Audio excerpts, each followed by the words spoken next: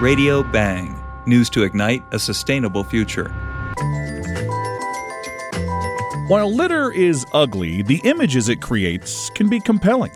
Bay Area photographer Jeff Kirschner had the epiphany to meld his artistic impulse with his environmental ethic. He invites you to do the same. Wherever you are on the globe and whatever your skill level as a photographer, take a picture of the litter you see, then post it to Instagram with the hashtag Litterati. That's hashtag LITTERATI.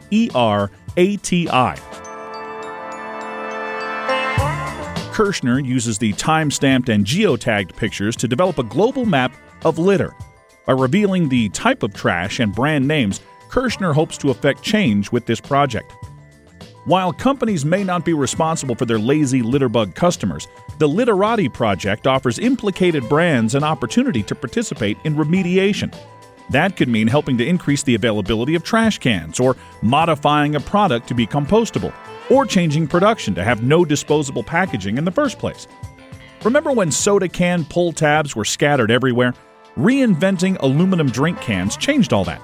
Many more solutions to litter are waiting to be born.